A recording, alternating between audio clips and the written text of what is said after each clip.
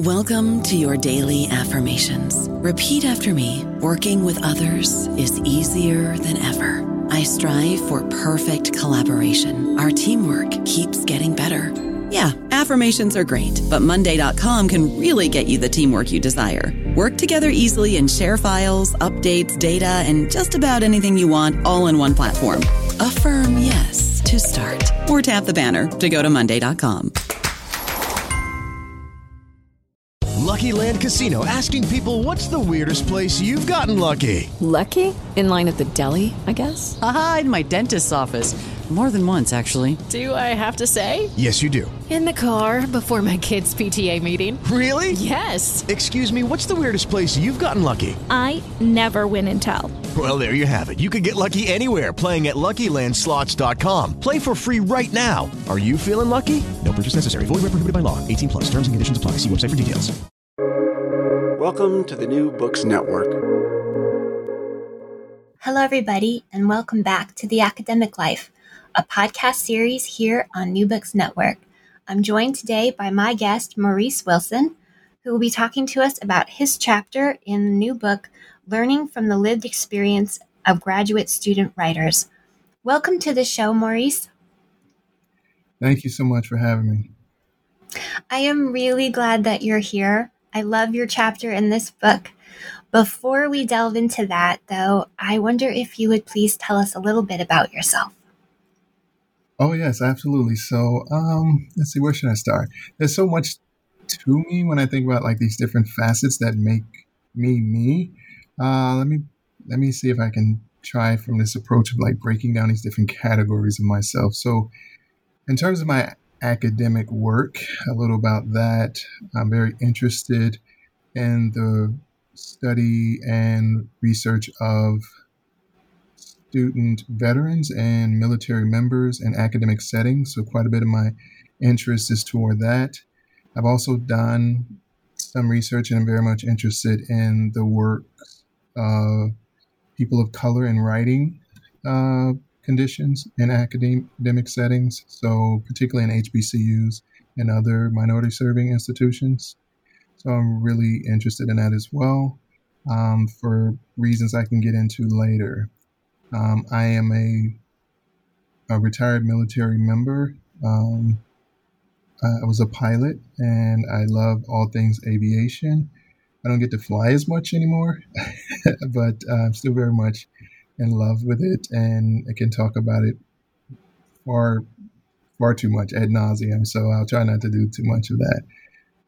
Family man, a wife, and at home right now are my 3 boys with us, and we like to get out and do a lot. So that's a bit about me. If there's anything else I can think of or you'd like to know, please feel free to ask.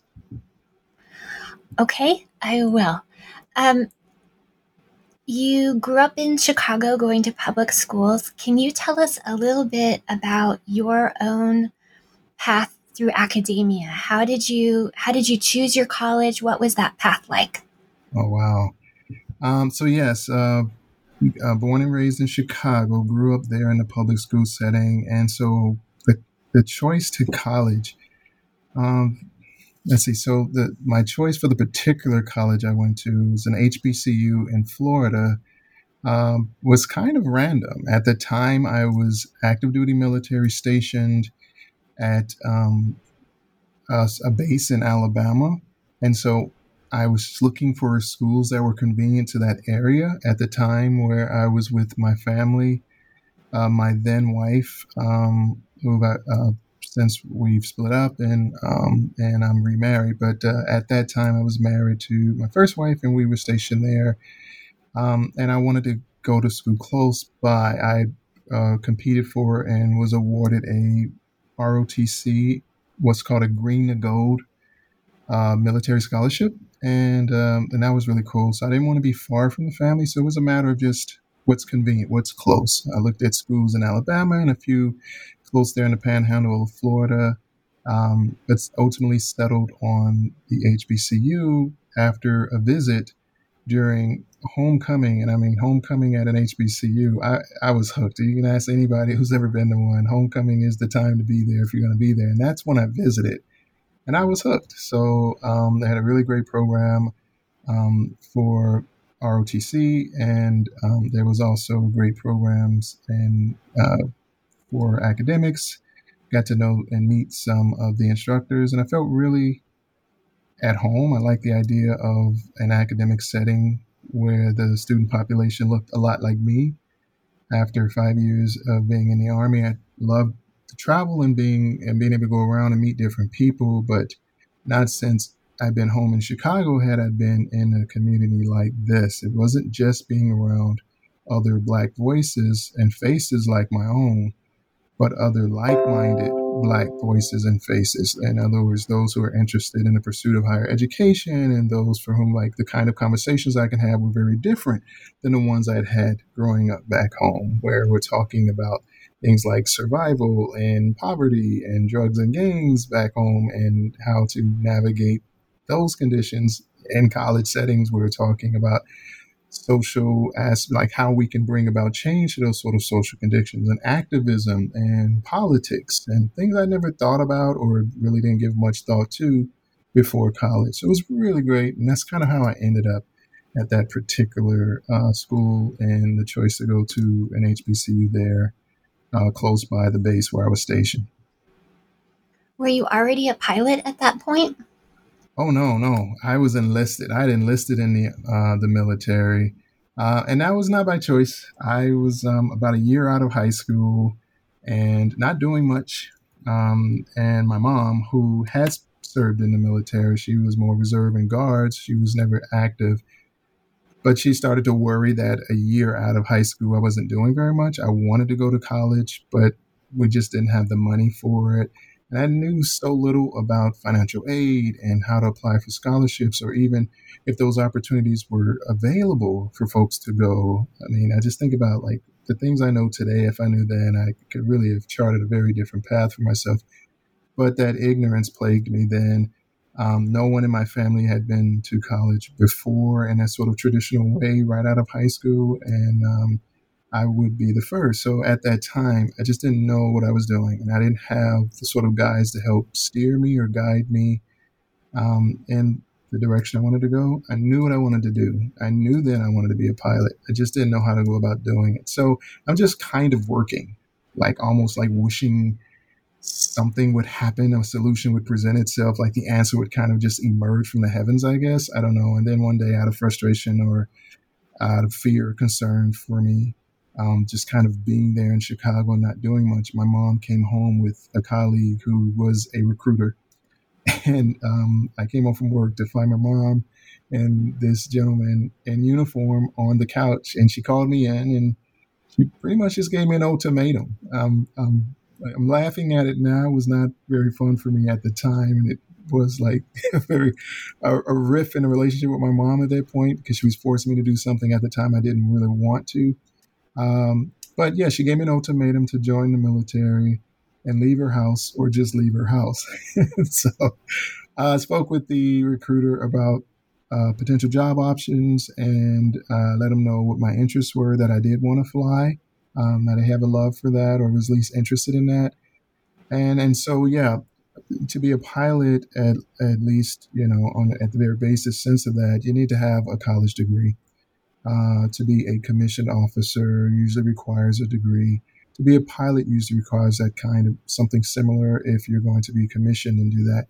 As a warrant officer, which I didn't know much about, I probably could have taken a different path without college, even out of high school, but the recruiter didn't share much of that information. So I ended up enlisting in a job that was closely linked to aviation. So I was an air traffic controller for 5 years. It was a lot of fun. I got to work closely with pilots and get to work closely with aircraft and learn a lot about those, and stationed in a couple of places where I saw those work in various ways, and sort of set the stage for what steps I would take next. And it did lead to ultimately, applying for that scholarship, earning it, going to college, and then later coming back into the Army after college as an officer in aviation. So it worked out very well. But yeah, series of steps. It didn't start off quite that way. Was your undergraduate degree in English? It was. It was. So I've always known. I've always loved reading. I was a huge fan of literature, and I loved reading stories. And growing up in the neighborhood where I lived, or the neighborhoods where I lived with my brothers and my mom, and at certain points, my aunt and her two daughters, so my cousins, also lived with us. Like it was just my mom and then my aunt raising the five of us. Later, the six, when my little brother would come along when I was in high school. It was kind of tough. So we didn't have a lot, and in the urban area, in this community where I grew up, that was very close to like the housing projects. My mom didn't always feel comfortable letting us like go outside and play, and so I was left with my imagination and books. So there was a little local library nearby. I spent a lot of time there reading and just falling in love with these stories that would become like ways of escaping what was happening around me. And then that love of reading led to writing. My twin brother and I would kind of compete. We'd write these stories and we'd compare them and share them. And I always felt like my twin brother was a stronger writer than I, although I was better performer in school academically than he, particularly in writing classes and English classes. But he's like, just sort of this competition for writing that would prompt us. And so we wrote stories about things we always could see ourselves doing or imagine ourselves wanting to do. And that just led to sort of this love of writing. Although I didn't write very well, there were other things connected to that too, as well. Too, I would often take trips to the airport to watch planes come and go. And I think the first time I ever saw an airplane was when my mom joined the military. And we had to see her off to her initial training. I must have been, 7 or 8, maybe. Yeah, that seems about right. First or second grade. So, and watching that plane go, I was hooked. And so I would come home and I'd write about those trips to the airport following that one. I'd go again, come home, write more stories about them. I was enamored with everything that flew, birds, planes, you name it, Superman. Oh my goodness. If it flew, I loved it. And I would write about it and imagine myself doing that and writing it. So between reading and writing, I just fell in love with that. And then about the time I was 13 or 14, the Chicago Public School system, the city would have like this sort of program over the summer where you could tutor younger students in academics. And I would do that. I did that for a couple of summers in Chicago. And I loved that. I just fell in love with the sort of teaching aspect, or that aspect of that reward of watching students learn and my contribution to helping them learn, especially when they ask questions about concepts in reading that they didn't understand, or putting some grammatical concept in perspective that they had trouble with their own writing. And I just fell in love with that. And it just, so seeing these black and brown young faces like myself struggle, and seeing myself help them with that struggle and overcome it, watching light bulbs come on for these young kids, just sparked something in me. So I think I've always known I wanted to do those two things, fly and teach, whether it was literature or writing or both. I've always known that, both those things. And so I feel incredibly fortunate that the course of my life, I've been able to do both those things. And in the Army too, by the way, in the military. So yeah, that's been super cool. So you got your English degree. Did you do undergraduate tutoring and teaching while you were an undergrad? I did, yes. So my first year writing instructor when I got to college was also one of two Black men in the English department. So I gravitated to him when I had to pick an advisor. We could pick our own as long as they were in the department, because I knew I wanted to be an English major. So I asked him, and I reached out to him after my first semester in his class. He was also a military veteran. And I just kind of saw myself in him, this guy teaching colleges at classes who was once in the military. It drew me to him. And so I talked with him and we got to know each other. And he would often began in these informal ways, allowing me to uh, watch him grade papers and talk to me about how he designed lessons and the choices he made and why he picked certain lessons over others, as well as navigating like what the department would have you teach, so coming to understand like the sort of politics or requirements of state curriculums or institutional rules, and aligning that to like how the Army works sometimes, and understanding like there's some things you can do and then here's some things you must do. So it was really cool. There was a writing lab there, so not quite a writing center, more like a tutoring lab. So it felt very much like the work I did in the Chicago public school systems when I worked with young students there those summers, helping other students with their writing and their reading. So yes, I did do those things a bit informally and then started to take them on a bit more, offering time in the writing lab as much as I could to work with other students. I just love doing it. So yeah, I did do that as an undergraduate. I have to ask, was homecoming every year as a student as thrilling as when you went as a prospective student? It sure was, to a fault. Like I look forward to it. I maybe engrossed a bit too much. Like, it got to the point where you want to front load your work so that you can kind of slack off a bit during that week of homecoming, because the events feel that entire week, the anticipation leading up to that week, the concerts, the game, the halftime show, the parade. I didn't want to just be a spectator. I wanted to be involved in it all. So I did join a couple of organizations that would give me like closer access to that. These were great. I never joined like a fraternity or anything like that, other than I guess you can call the military ROTC its own fraternity, but none of the sort of Greek organizations. But I did join. The first organization was escorting the queens of the university. I guess they,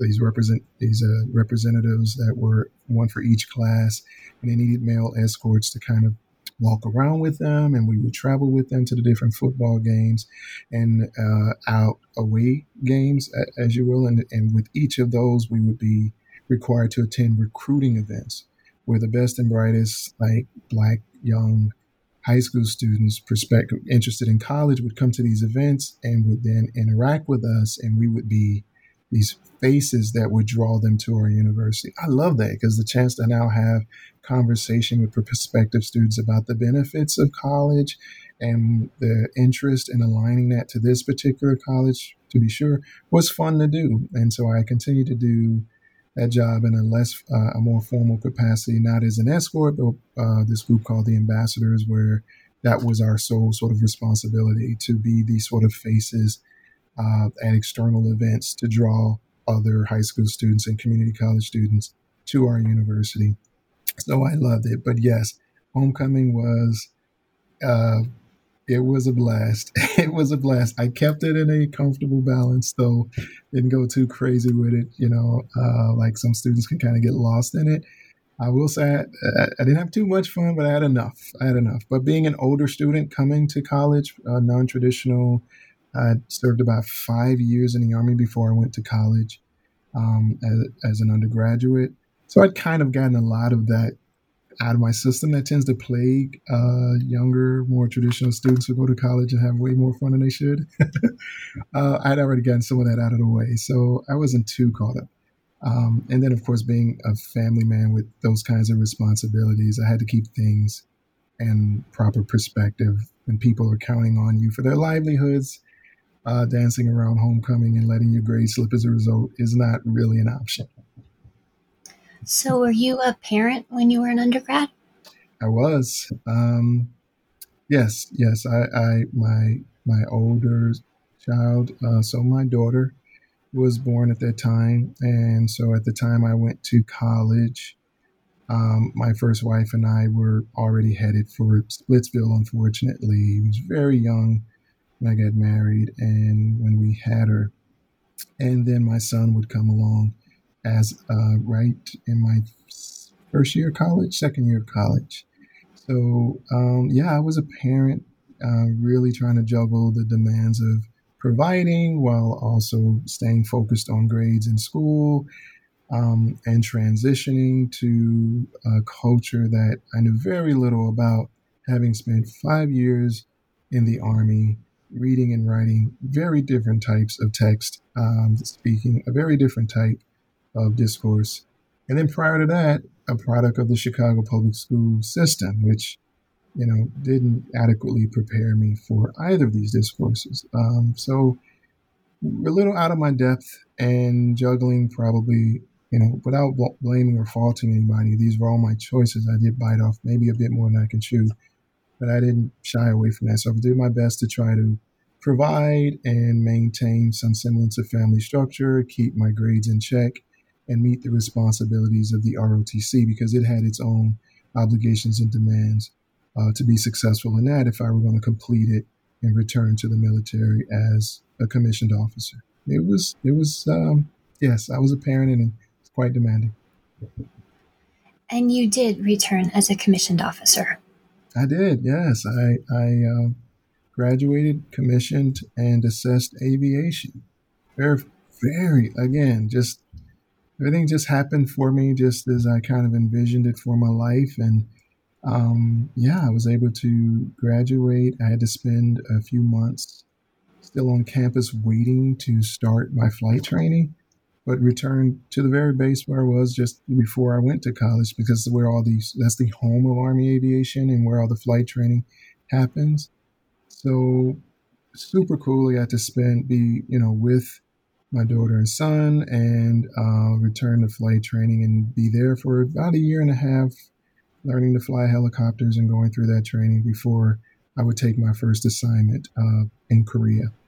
But yeah, absolutely. And so how long before you went to grad school?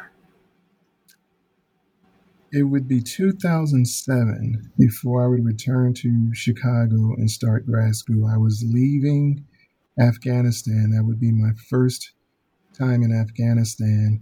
So let's see, was that about 7 or 8 years from the time I graduated undergrad to grad school? So 2007, I returned to Chicago for grad school.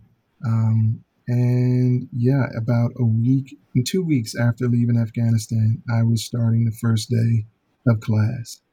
So if the transition to undergraduate work was challenging, oh boy, add to that the transition from a combat tour, from active duty military, and not being in academic settings for the better part of 7, close to 8 years, with a family. And oh boy, let me tell you, it was interesting. Not an experience I'd soon want to repeat, although very rewarding ultimately for me.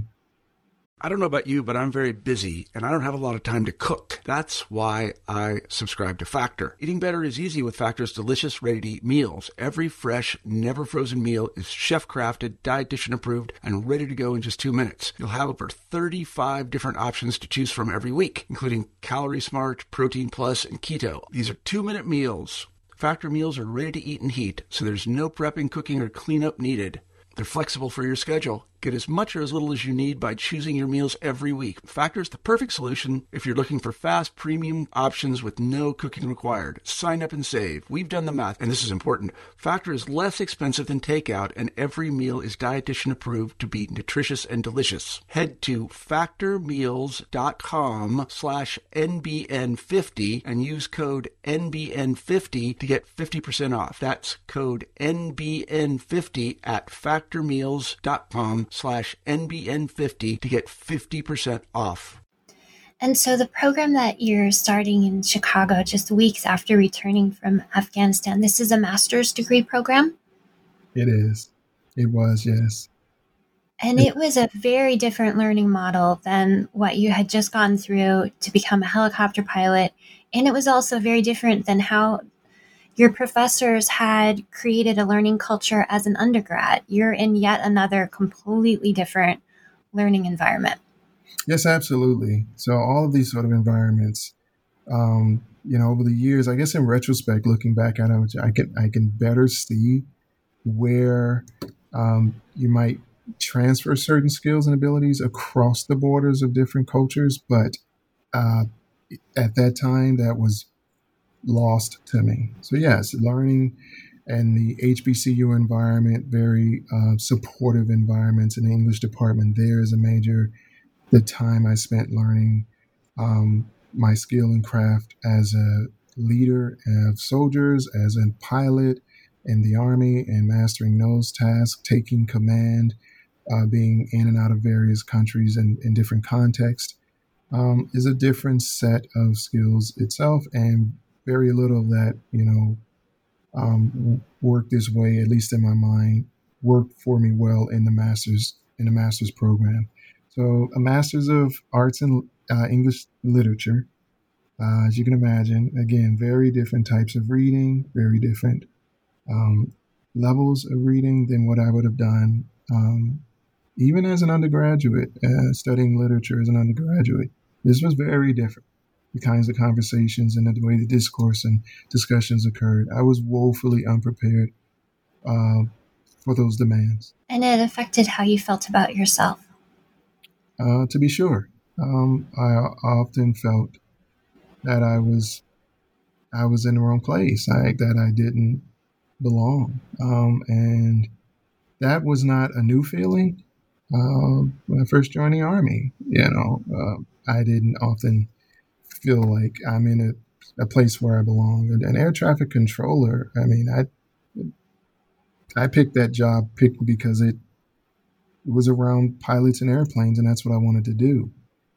But I'm surrounded by a lot of voices that don't look like mine, and so I have to compete and keep up and know what I'm talking about, or at the very least, look like I know what I'm talking about, and until I can learn this, until I can master this. And that's what I did, and I became quite good at it. As a undergraduate, that felt very natural. Reading stories and talking about stories, a bit more complex than the ones I grew up reading in Chicago, but, I'd had some practice with that. And again, the instructors were very supportive for the most part, very encouraging, and they asked you just as many questions and made you feel okay to ask questions and fill in some of those gaps of understanding. But in the military, very different. I was one of just a few Black faces and Black voices as a pilot and a leader. So that sense of feeling out of place didn't start, or wouldn't. My first time experiencing that wasn't in a master's program. I'd had that before, but this was different. At least in the military, there are, regulations and guidelines and standards. And in order to be successful at task A, you must accomplish these subordinate tasks and be able to demonstrate these things. And you can read that, you can digest that, you can talk to other peers in other areas and try to figure that out. And you can practice some of these skills. They're almost very pragmatic, like things you can do. The academic demands of graduate work at the master's level, it's a little less tangible than military training sometimes. Very few regulations that govern how to have meaningful and intellectual conversations and a discourse on literary theory or something to that effect. There's no practical set of, information I can read to help me know, well, what's the minimum standard here? What are the requirements? What determines success? And who can I talk to, in order to learn and discover that? And then this is all happening in real time. The others around me are speaking what almost felt like a second language. Like they're speaking a language I didn't often understand, using words I'd never heard before. And I spent most of my time learning this language rather than using this language. Does that make sense? It does. You've made beautiful sense out of that feeling that grad students have where they're wondering where the heck they just ended up. Yeah, absolutely. And it certainly didn't help that, one of the first encounters I had with feedback on a written assignment, or at least in that first semester of graduate school, the feedback was very frank, very direct, and very clear that the way I interpreted it at the time was you don't belong.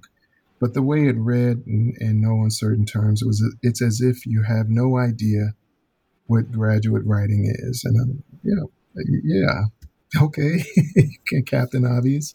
I'm not pretending. I never pretended that I did. I just, need help with that. But that's where the conversation ended. I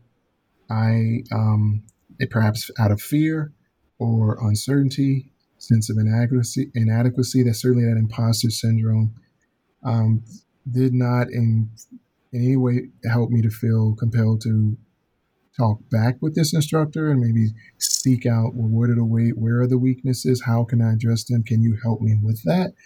What would you have me do in order to improve upon that? Right? Even the basics of undergraduate encounters or students who are going to come to you and say, at the very least, how often do we hear like freshman students in my first year writing classes, tell me what to do to pass this. How do I get an A on this paper? So what you want me to say is X, right? Or in the writing center where they're asking us, I need to do well on this. Can you tell me what to say? I could not do that with the professors, nor would I.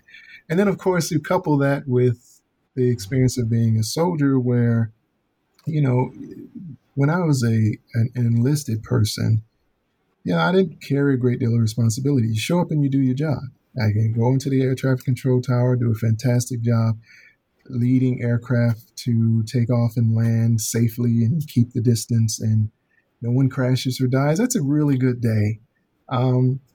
However, and I was a young soldier. I didn't carry a great deal of responsibility before I went off to college. ROTC, you're kind of learning some of the rules and regulations, your understanding about policy and procedures, but a lot of it tended to be very marching here, learning how to dig a ditch there, set up a tent, going and doing more tactical infantry-based maneuvers where, that in some ways were useful, but not entirely. But in college,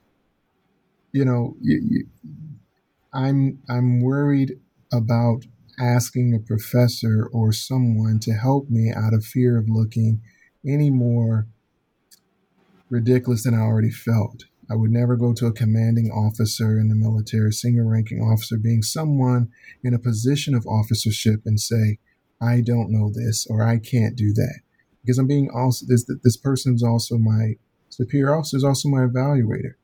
He or she is going to evaluate my performance. And part of that performance, the success of that performance, inherently involves confidence, certainty, assurance, decisive thinking, and decision making. If you lack in that, then you're not a good officer. And so I kind of brought that with me also to grad school, this idea that I must already know what I'm doing, and I must already do it well in order to be successful. In other words, there's no time to teach here. There's no time to teach after it's certain, you've been given this information, you must have mastered it, and now you're kind of already being tested on it. Kind of one of the issues I have with the university structure for undergraduate freshmen, particularly underclassmen, is that it often requires students to already know and have mastered. Like, we're testing right out of the gate. So I get that feeling because as a master's student, I certainly felt that this is something I must already know. So to see a comment like, it's as if you don't know what it is, well, no, I've never done this before. Why? How would I have known what this is? Where in the undergraduate process is there instruction on, if you're interested in being a master's student and you're not going to go for 7 years because you got to go back to the Army first, in that remote possibility, here's some things you should think about. Here's some skills you should have. Here's how to transfer some of what we're doing here to what you may do there. And oh, by the way, it's a certain type of school you may end up going to because schools are not all created equal, right? Programs are not all the same. You must be a good fit for these programs. So these are all things I'm learning on the fly, and over the course of after my master's experience, I've learned much of what I needed to be successful as a master's student after the fact, teaching at the military academy in New York. It's very weird how that worked. Like the light didn't come on, the aha moment didn't come on to me about one of the most important aspects of success in graduate school, engaged dialogue and conversation. Those things I wouldn't even begin to have until I'm in the halls of the English department and the classrooms at the military academy teaching students there and talking with my colleagues and friends between classes or in the office spaces there. That was a really weird but pleasant experience where that came to be the case for me to kind of discover and learn that, one, I wasn't alone. Others felt similarly to me in some ways, maybe not to the extent and degree that I did, but this idea that you know what you're doing or you don't know what you're doing wasn't limited to me was really refreshing to see after the fact. I wish I'd known more of that then. You know, I'm sitting here now with a book in front of me. Perhaps you've known it, much like the book my co-author chapters are part of. It's one of a number of texts that speak to that. And this one's quite literally titled "What We Wished We'd Known," right? Negotiating Grad School. I love texts like that one because to me, that's sort of practical, no-nonsense things, but this idea that there's a need for these kinds of texts in the first place kind of highlights maybe the shortcomings or, dare I say, failures of what's happening in graduate programs all around. If students are having to find other ways of getting this information outside of the context of learning in the graduate experience, what does that say about the nature of the graduate experience, right? Exactly. Yeah. And that's why we have this channel. That's why we're doing these podcasts, because there are these gaps and we have to start naming them and having collective conversations about what we're going to do about them. Mm-hmm. Absolutely. Absolutely. I love that book you just referenced, and we will attach it to the copy for listeners so they can add that to their library to help them navigate grad school. For you finished the master's degree. You went on to this job in New York. At some point, you decided you want to get your PhD?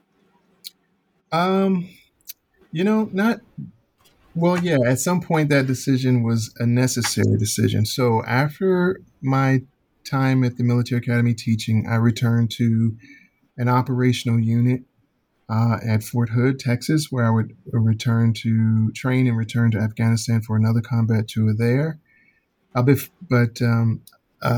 also had to return to, this happened before, but I would need to go back to refresher courses because I'm also switching aircraft. I wasn't flying helicopters anymore. I was flying airplanes and needed to, after having been out of the cockpit for a while, just needed to refresh those. So after a little bit of training and preparation, I would end back in Afghanistan for another combat tour.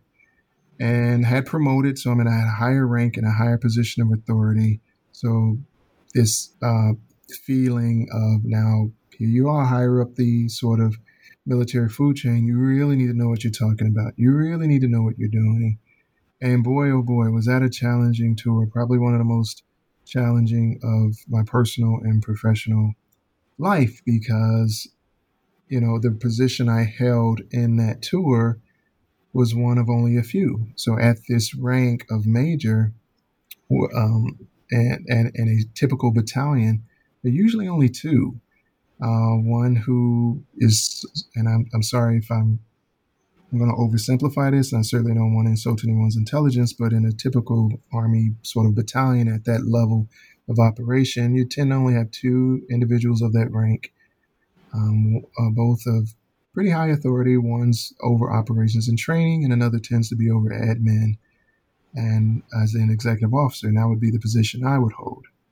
But we were in a really non-sort of traditional setting in Afghanistan. There were a couple of others of our rank, and that already weird dynamic of pitting yourself against your peers in order to gain favor because your commanding officer or your evaluator is limited in a number of highly marked evaluation comments he or she can provide kind of then puts us against each other rather than foster this sense of collaboration I'd come to love and discover at the military academy, where my only competition is myself. How great of a teacher can you be?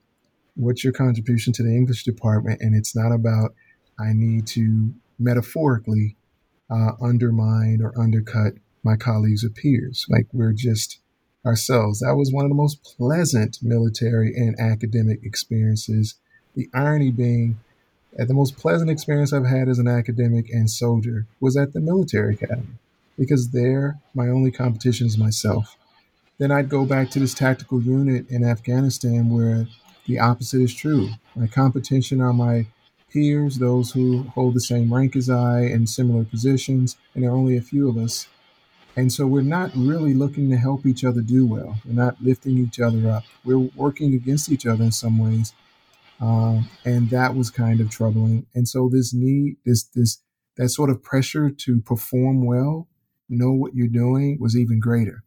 Now, couple that with, I had spent the last 5 years out of an operational tactical assignment, 3 years teaching at the military academy and 2 years in the master's. So I'm 5 years away from a field of a field that my peers had spent that same 5 years growing and developing in their skills. So I'm at a huge disadvantage. So much like in the master's course, I'm not going to ask for that help. This is kind of my competitors, and I'm certainly not going to go to the commander and ask him either, because he's my evaluator. So you can see that kind of evaluative and that kind of sort of situation where the folks who are there to help you are also there to evaluate you, really poses a kind of tension when you think about authority, when you think about the way roles of support and mentorship couple with evaluation and authority.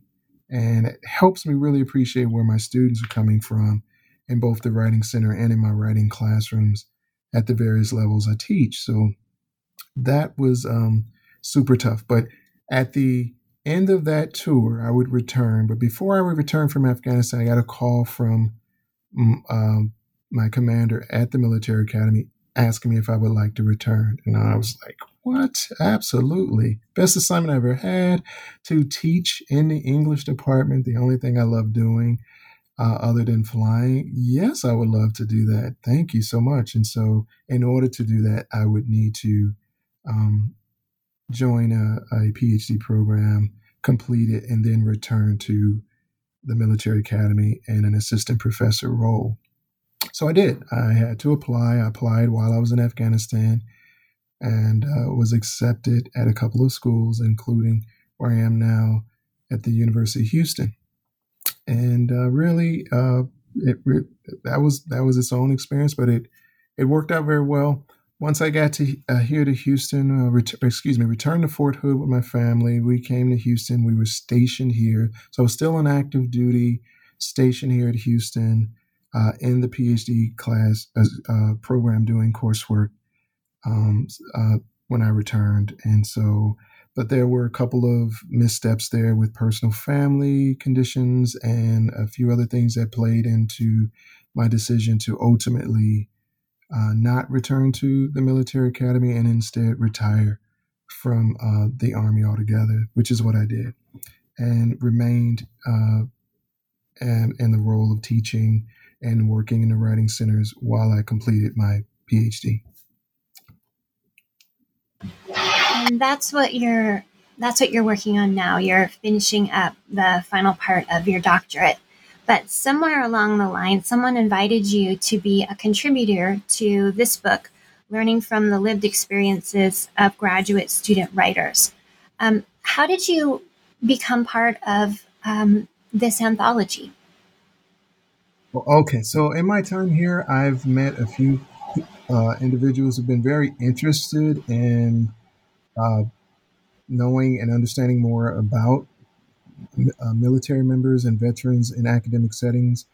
As I said, some of my research is very much interested in that. So I'd given a presentation. I presented a talk at the, I believe it was the SEAS, and another at IWCA, the International Writing Center, Association. I've given some talks, invited to speak in other writing centers and for in other classroom settings for other colleagues and friends who wanted to bring me in and talk about some of my experiences. And those have led to colleagues who've asked me to maybe collaborate a bit more. And those have been super, super great and enriching opportunities. But this particular one where it's like almost 6 degrees of Kevin Bacon, where a colleague here who I had met and spoke with was doing some research with a friend who said, who had asked if I wouldn't mind being a contributor to research toward a book they were writing in another way, and that I would be contacted by another gentleman who would reach out to me for an interview. And when that happened, in the middle of that interview, so now I'm about 3 individuals removed from the first person who set this up, talking with that individual would end up being that co-author with me, Richard, who, we didn't even realize at the time we're talking, he's asking me questions on a very different topic for a different purpose altogether. And as we're bantering, we realize we went to the same undergraduate institution. We're both Black men in academia. It was really weird because we're both using, pardon me for saying this, but we're code switching, so we're using our most whitest of voices to talk to each other, only to realize we're 2 Black men from the same HBCU in academia with very similar kinds of narratives. And he had been invited to this text and asked me to join him and share my story along with his on this project. Now, 2 of the editors I know I got to meet and got to know and over the years in terms of like traveling to conferences and presenting and things of that nature. But that's how I ended up working with Richard to co-author this chapter. Really cool how that happens. And just for listeners, because it's always fascinating to know how long a book actually takes. How long was it from when you were first approached, one of your first of the 6 degrees of Kevin Bacon, to when the book was in your hands, published and ready to be on shelves? How long does that take? So the invitation was 2016. Let's see, I was living, so I have to do this by, when you're a parent, you use your kids' ages. Like if you know how old your kids are, you know where you were when something happened. So let me think, let's see, he was there, so we were there. That would have been 2016, if I'm not mistaken, when the invitation. We started to, no, I take that back, 2017. We started actively going through the writing and putting drafts together and swapping them back and forth between us shortly thereafter, so like 17 to 18. And of course, the revision process, writing being the recursive thing that it is, going through the various hands between he and I, then of course to the editors of the text, and then of course to the readers and the publishers. And so it went back and forth quite a bit before we would finally, I think the final text arrived in my mailbox the summer of last year, June or July of last year.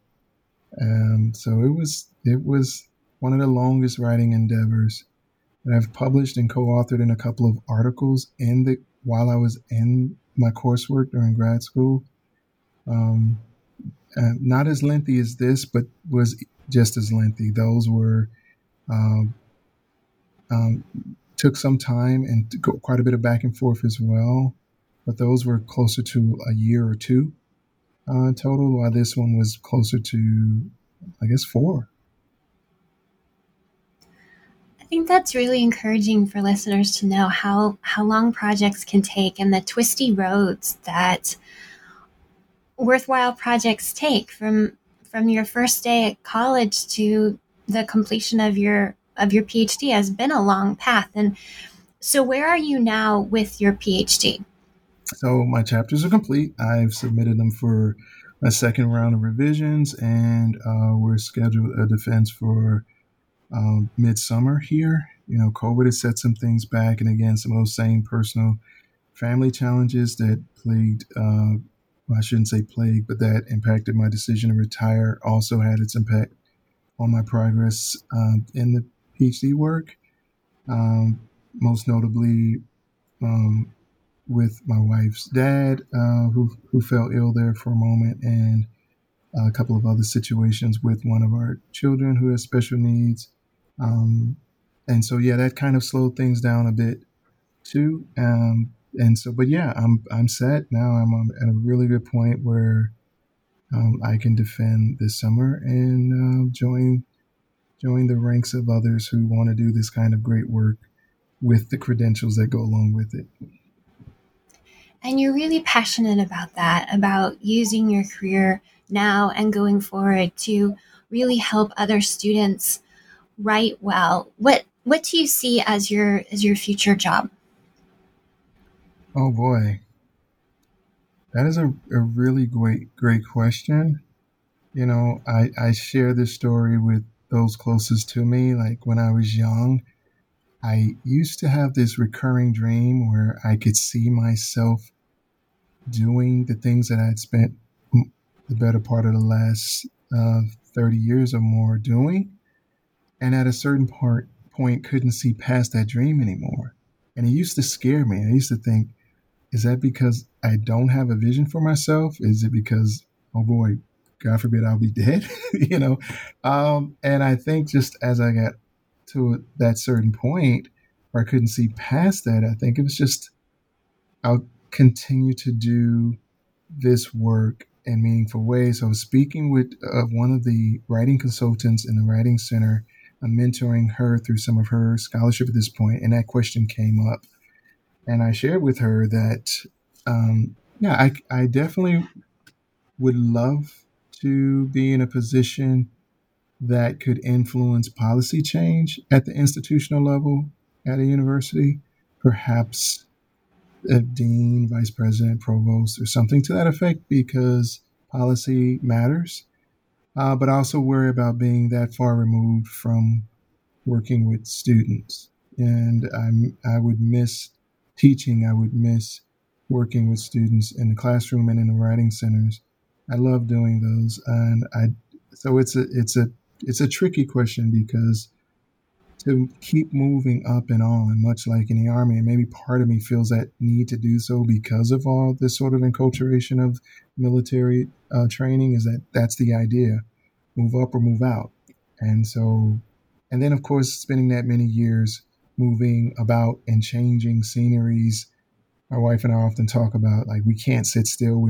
Even though we're not in the Army anymore, we still feel this need to keep moving around, because maybe that part of us is stuck in us. Like, we just have to keep moving and keep doing something. So maybe there's that element to it. But that greatest concern for doing that is, I don't want to get too far away from the students I pledge to help. I love working with students. I'm very happy where I am right now. I'm an assistant director of a writing center. I oversee and teach all the developmental writing courses at this university. So for the students, the very kind of students I want to work with, they come in and not always able to meet the on-level first-year writing class requirement based on a Texas standard for what that should be. And so they end up in my class at the same time they're taking the first-year freshman comp class, and I help them to meet those and understand those requirements and the conventions of genre and things of that nature. I don't want to lose that. I see a lot of students like myself and other students, international voices, and students for whom their first language is in English, coming from backgrounds not that different from my own, without regard for race. Economics and poverty affects most people the same way. I don't care what color you are. So I used to think I only wanted to help Black and brown kids. Now, I've long since removed myself from that thinking. And instead, I want to help those for whom access is given, but not necessarily prepared for. If a college will let you into their doors, then there ought to be the means by which to help you transition into, enculturate, learn, and master the discourse and the requirements to be successful in those doors. That's not always the case, and I think that's where my sort of point of intervention, I think that's what I'm here to do. So any job that gives me the means by which to do that or to affect that in positive ways, I'm happy to do and would be willing and able to do. But right now, I'm pretty happy where I am. Thank you for sharing all of that. What do you hope this conversation sparks? We're in a moment now where the idea of having conversation is sort of around us all the time, whether it's about social conditions of racial tensions or politics or whatever the case may be. We're surrounded by this we're in this moment where we're surrounded by this need, the importance, the understanding, the willingness to dialogue about how we can bring change in something that's kind of tough to figure out how to change, but that we can agree needs to change. I would hope that this and the other conversations you have with others, like-minded folks, would bring about those who are willing, the ways they can have the conversation and impact change, to encourage individuals transitioning into graduate work to hang in there and understand that there are ways we can be successful, even if we're not always equipped with that, entering into a certain condition. And I would hope those who are in positions where they can support and motivate and mentor are kind of called to act to do just that. While we can still hold individuals to the standards, to the requirements of college or grad school or whatever situation we're in, we can also still teach and support and mentor. Like, we should wear numerous hats when we're working with our students, not just the one of evaluator or teacher, but supporter, mentor, coach, dare I say cheerleader, encourager, motivator. We can wear all of those hats and be in this position of authority to the benefit of our students if that's what we're interested in doing. So I hope conversations like this kind of get the attention of those who are in a power and position to do so, and then those who are on the receiving end of that to hang in there. Maybe find those resources that are there that kind of teach you to ask the right questions and seek out mentorship and support in meaningful ways, to enter into and dialogue in meaningful ways, to learn that foreign language of academic discourse and master it. That's what I kind of hope conversations like this one do for others. I hope so too. Thank you so much for being on the show today, Maurice Wilson, very soon to be Dr. Wilson.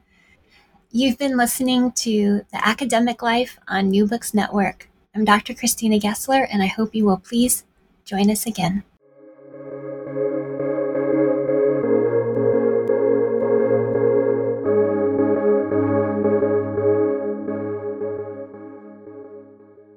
Judy was boring. Hello. Then Judy discovered ChumbaCasino.com. It's my little escape. Now Judy's the life of the party. Oh, baby, mama's bringing home the bacon. Whoa, take it easy, Judy. The Chumba life is for everybody. So go to ChumbaCasino.com and play over 100 casino-style games. Join today and play for free for your chance to redeem some serious prizes. ChumbaCasino.com. No purchase necessary. Void where prohibited by law. 18+ terms and conditions apply. See website for details.